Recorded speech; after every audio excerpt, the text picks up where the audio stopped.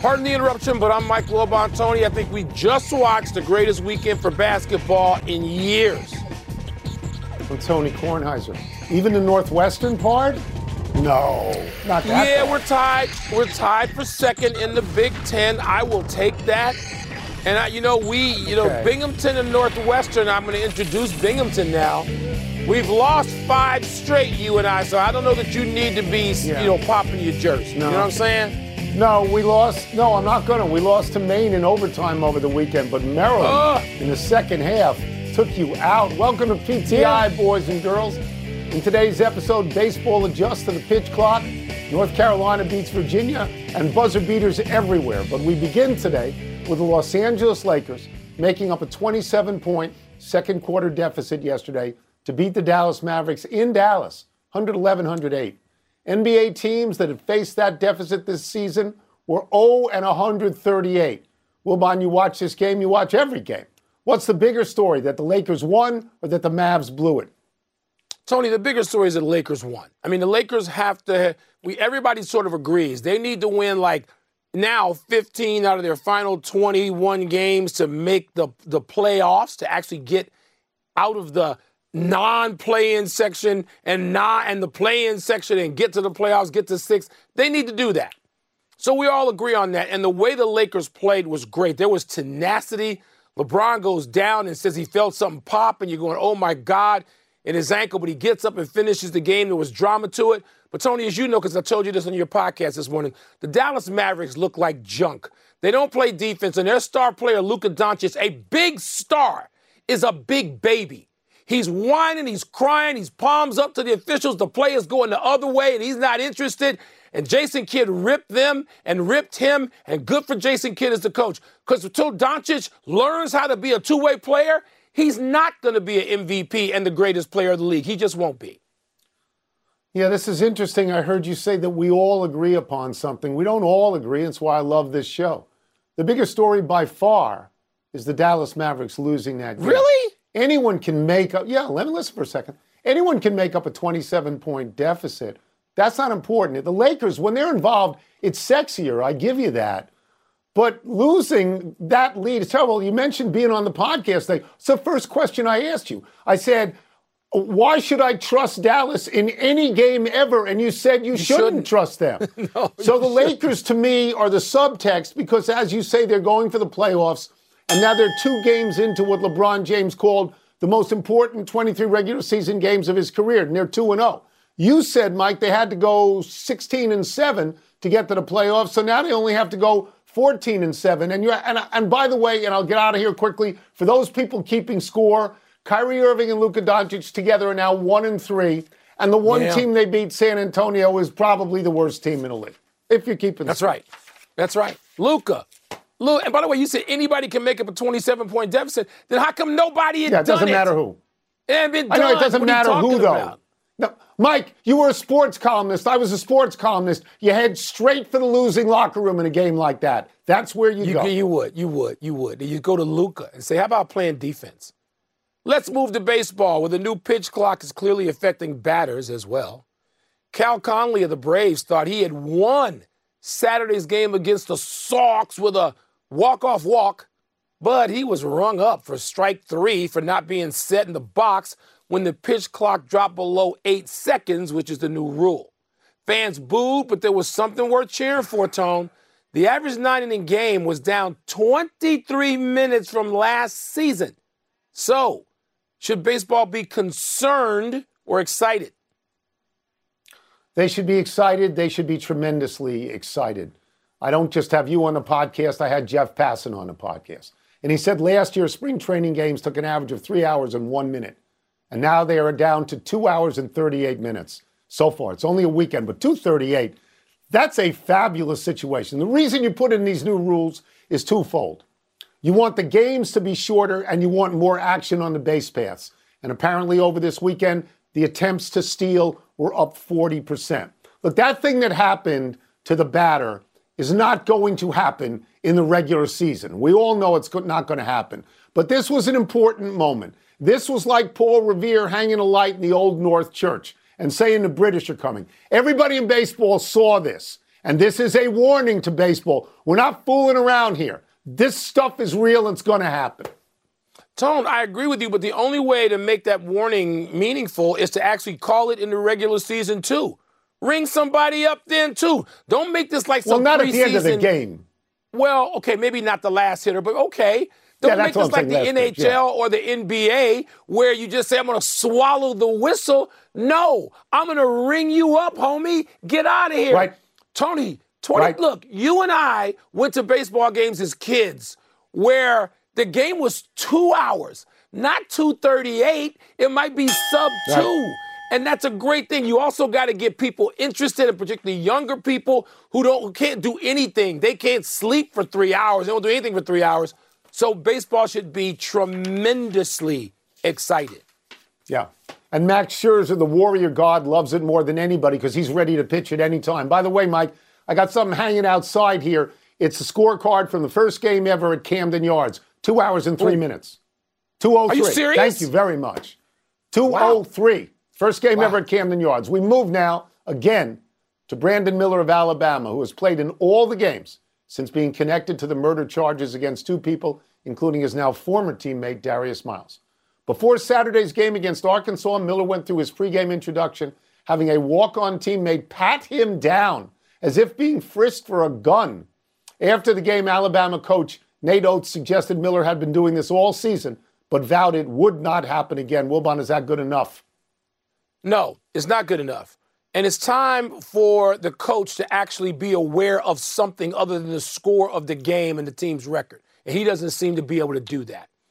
And his star freshman player, who I understand has not run afoul of the law specifically, comes across as tone deaf and an arrogant idiot. Okay?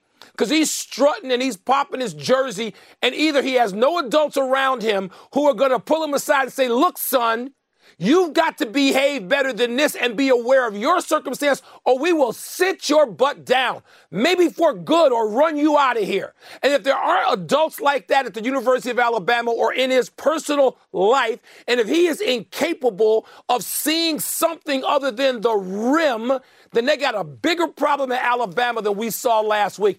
I was disgusted by that, and I don't know what they'll do next. They seem to all be scared to act. I'm clapping for you. Every word. Clapping for you. We had Jay Billis on this show on Friday, and Jay is an actual lawyer, and I respect Jay enormously. And he said that Brandon Miller has rights too. And he said he hadn't been charged with a crime, and he said that Alabama shouldn't have to care about what other schools think about their decision. They should make their own decision. And I'm going to respectfully disagree, as I believe you would as well. And I think that there's a wave coming on this. I watched 2 different nightly news shows over the weekend, and they both dealt with this story, and that surprised me, that it would reach the level of the nightly news. There's a difference, Mike, as you know, in playing a home game at Alabama against an SEC opponent and then going to a neutral site for the SEC tournament and then going to the NCAA neutral site SEC tournament, NCAA tournament. They're not going to stop the questions. They're not going to stop the criticism, and they're not going to stop the heckling. And I think there's more to come in this. Let's take a break. Coming up, did North Carolina have the biggest win of the college basketball weekend? It's big. There are a lot of them, though. And Damian Lillard, one of my faves, absolute faves, went for 71, but did the Kings and Clippers do something even bigger? It was a big weekend. The phrase you used is weekend. 100% accurate. It's totally tone deaf. Totally. Pardon the Interruption is brought to you by Burger King. Have you ridden an electric e-bike yet? You need to check out Lectric E-Bikes today, the #1 selling e-bike in America. 2 things stand out that bikers love about Lectric. Number 1, the majority of their models come pre-assembled, so you don't need to be a bike savant to ride them. Number 2, Lectric wants to empower riders to spend more time exploring outside on their bikes, so they've made range a priority. Long-range batteries allow riders to hit typically around 65 miles of range or up to 150 miles on some models. Bonus, Lectric has purposefully priced their bikes to be affordably awesome, so you don't have to break the bank to get these sweet rides. See why people who have made the switch to electric bikes have fallen in love with biking again by visiting lectricebikes.com. That's LECTRIC ebikes.com. Hi, it's Mike Greenberg letting you know ESPN Bet is ready to take you through all the biggest sports moments this spring. The official sportsbook of ESPN has exclusive offers and markets from Scott Van Pelt, Stephen A. Smith, and me, plus many more. From the playoff intensity to finally getting out to the ballpark, there's no better time for sports fans. Sign up today. New users get a bet reset up to $1,000 in bonus bets if your first bet doesn't win. Download ESPN Bet today. What a play. Must be 21 plus and present in select states. Gambling problem? Call 1-800-GAMBLER. Terms and conditions apply. See app for details. We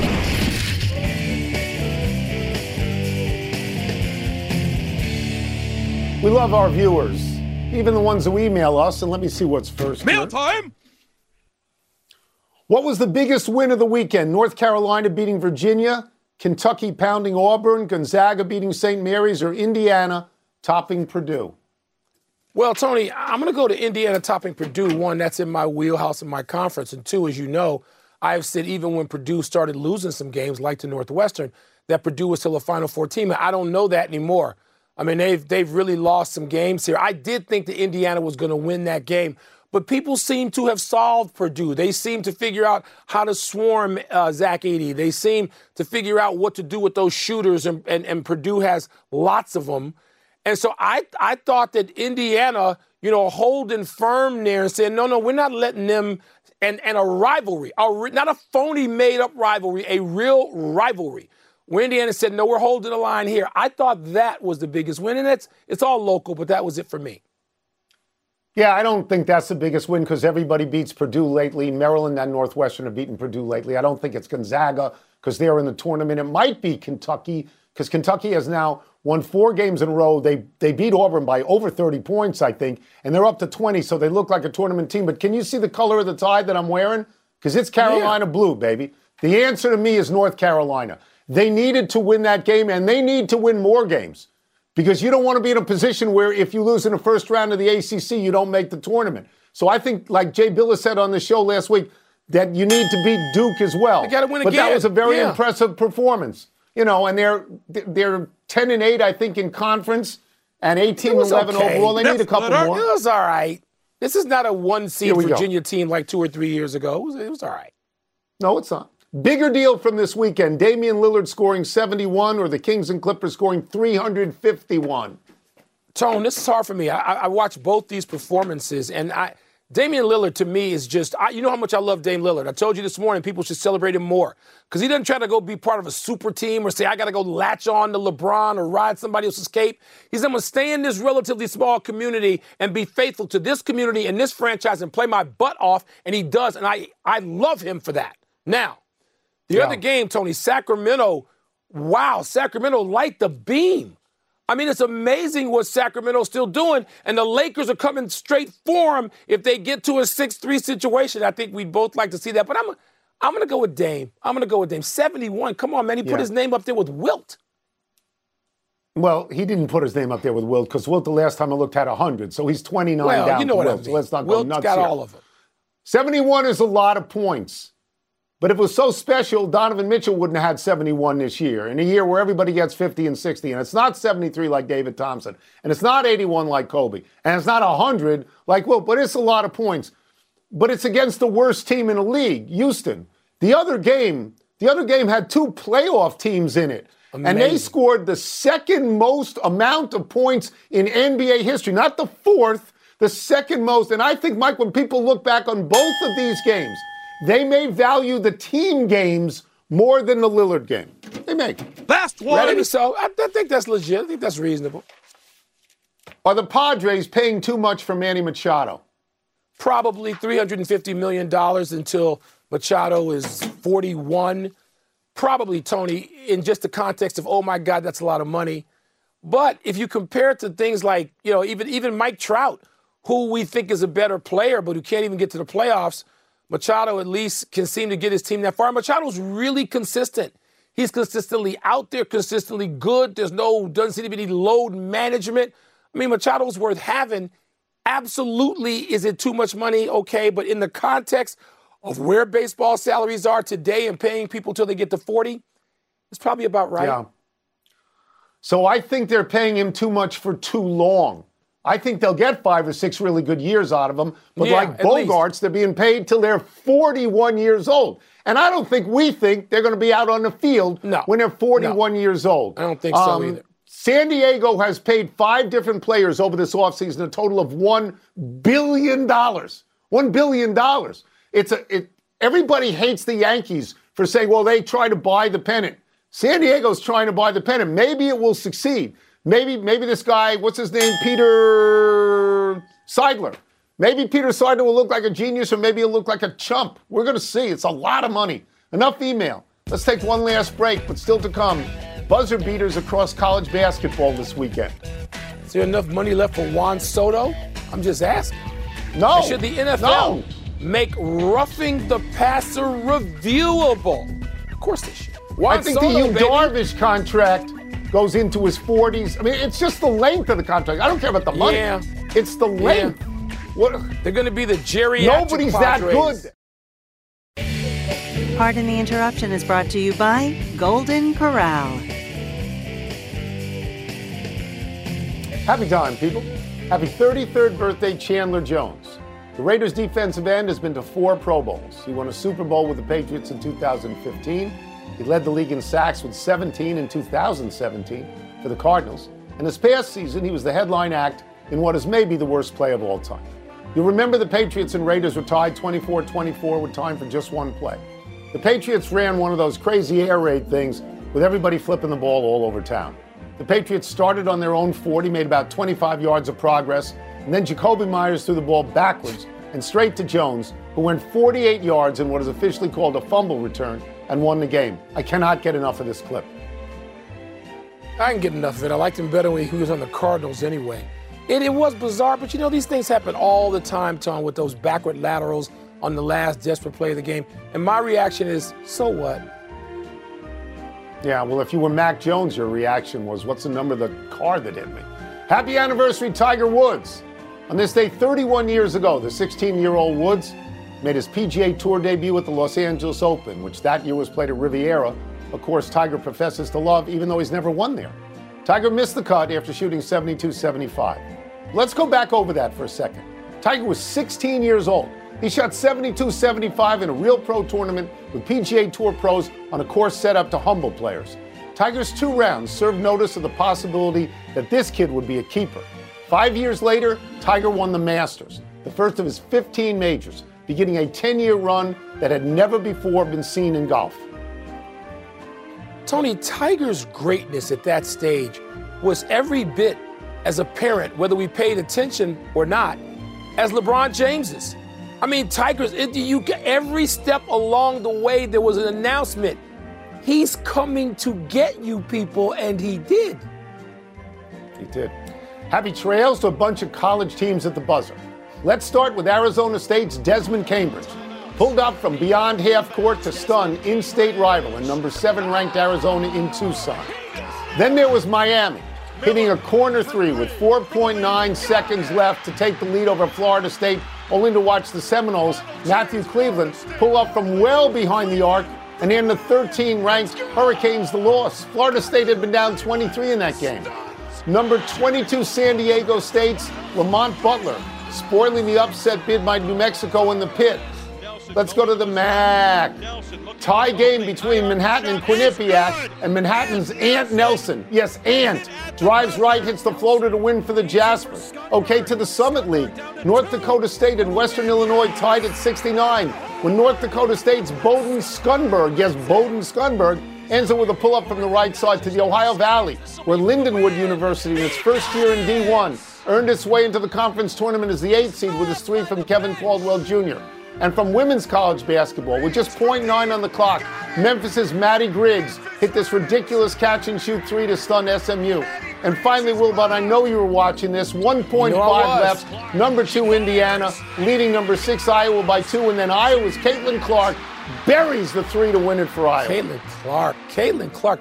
And that was an inbounds play. A lot of those others, almost all of them, were scrambles. Caitlin Clark, you draw up a play. You know she's going to get the ball, Larry Bird, and she does, and she buries it. That was scream out loud stuff to me. By the way, we didn't even get to Trae Young, who the winner, or Joel Embiid, my man, who you like to just hassle, who throws one in from 70, a fraction after the buzzer goes off, which would have taken that game, too, to overtime. Just a great weekend, which you probably mostly slept through. And as always, Joel Embiid's team lost. We need now to acknowledge the passing of Terry Holland. Holland, who coached Virginia to 2 Final Fours and was Ralph Sampson's college coach, died Sunday at 80. Holland coached Virginia from 1974 to 1990 and competed in the ACC against such coaches as Dean Smith, Mike Krzyzewski, Jim Valvano, Bobby Cremins, and Lefty Driesell, who Holland had played for at Davidson. Holland won 418 games as a college coach, 326 at Virginia. Among the people who coached for or played for Holland and went on to distinguished coaching careers are Craig Littlepage, Jim Larinaga, Rick Carlisle, Jeff Jones, Dave Odom, and Seth Greenberg.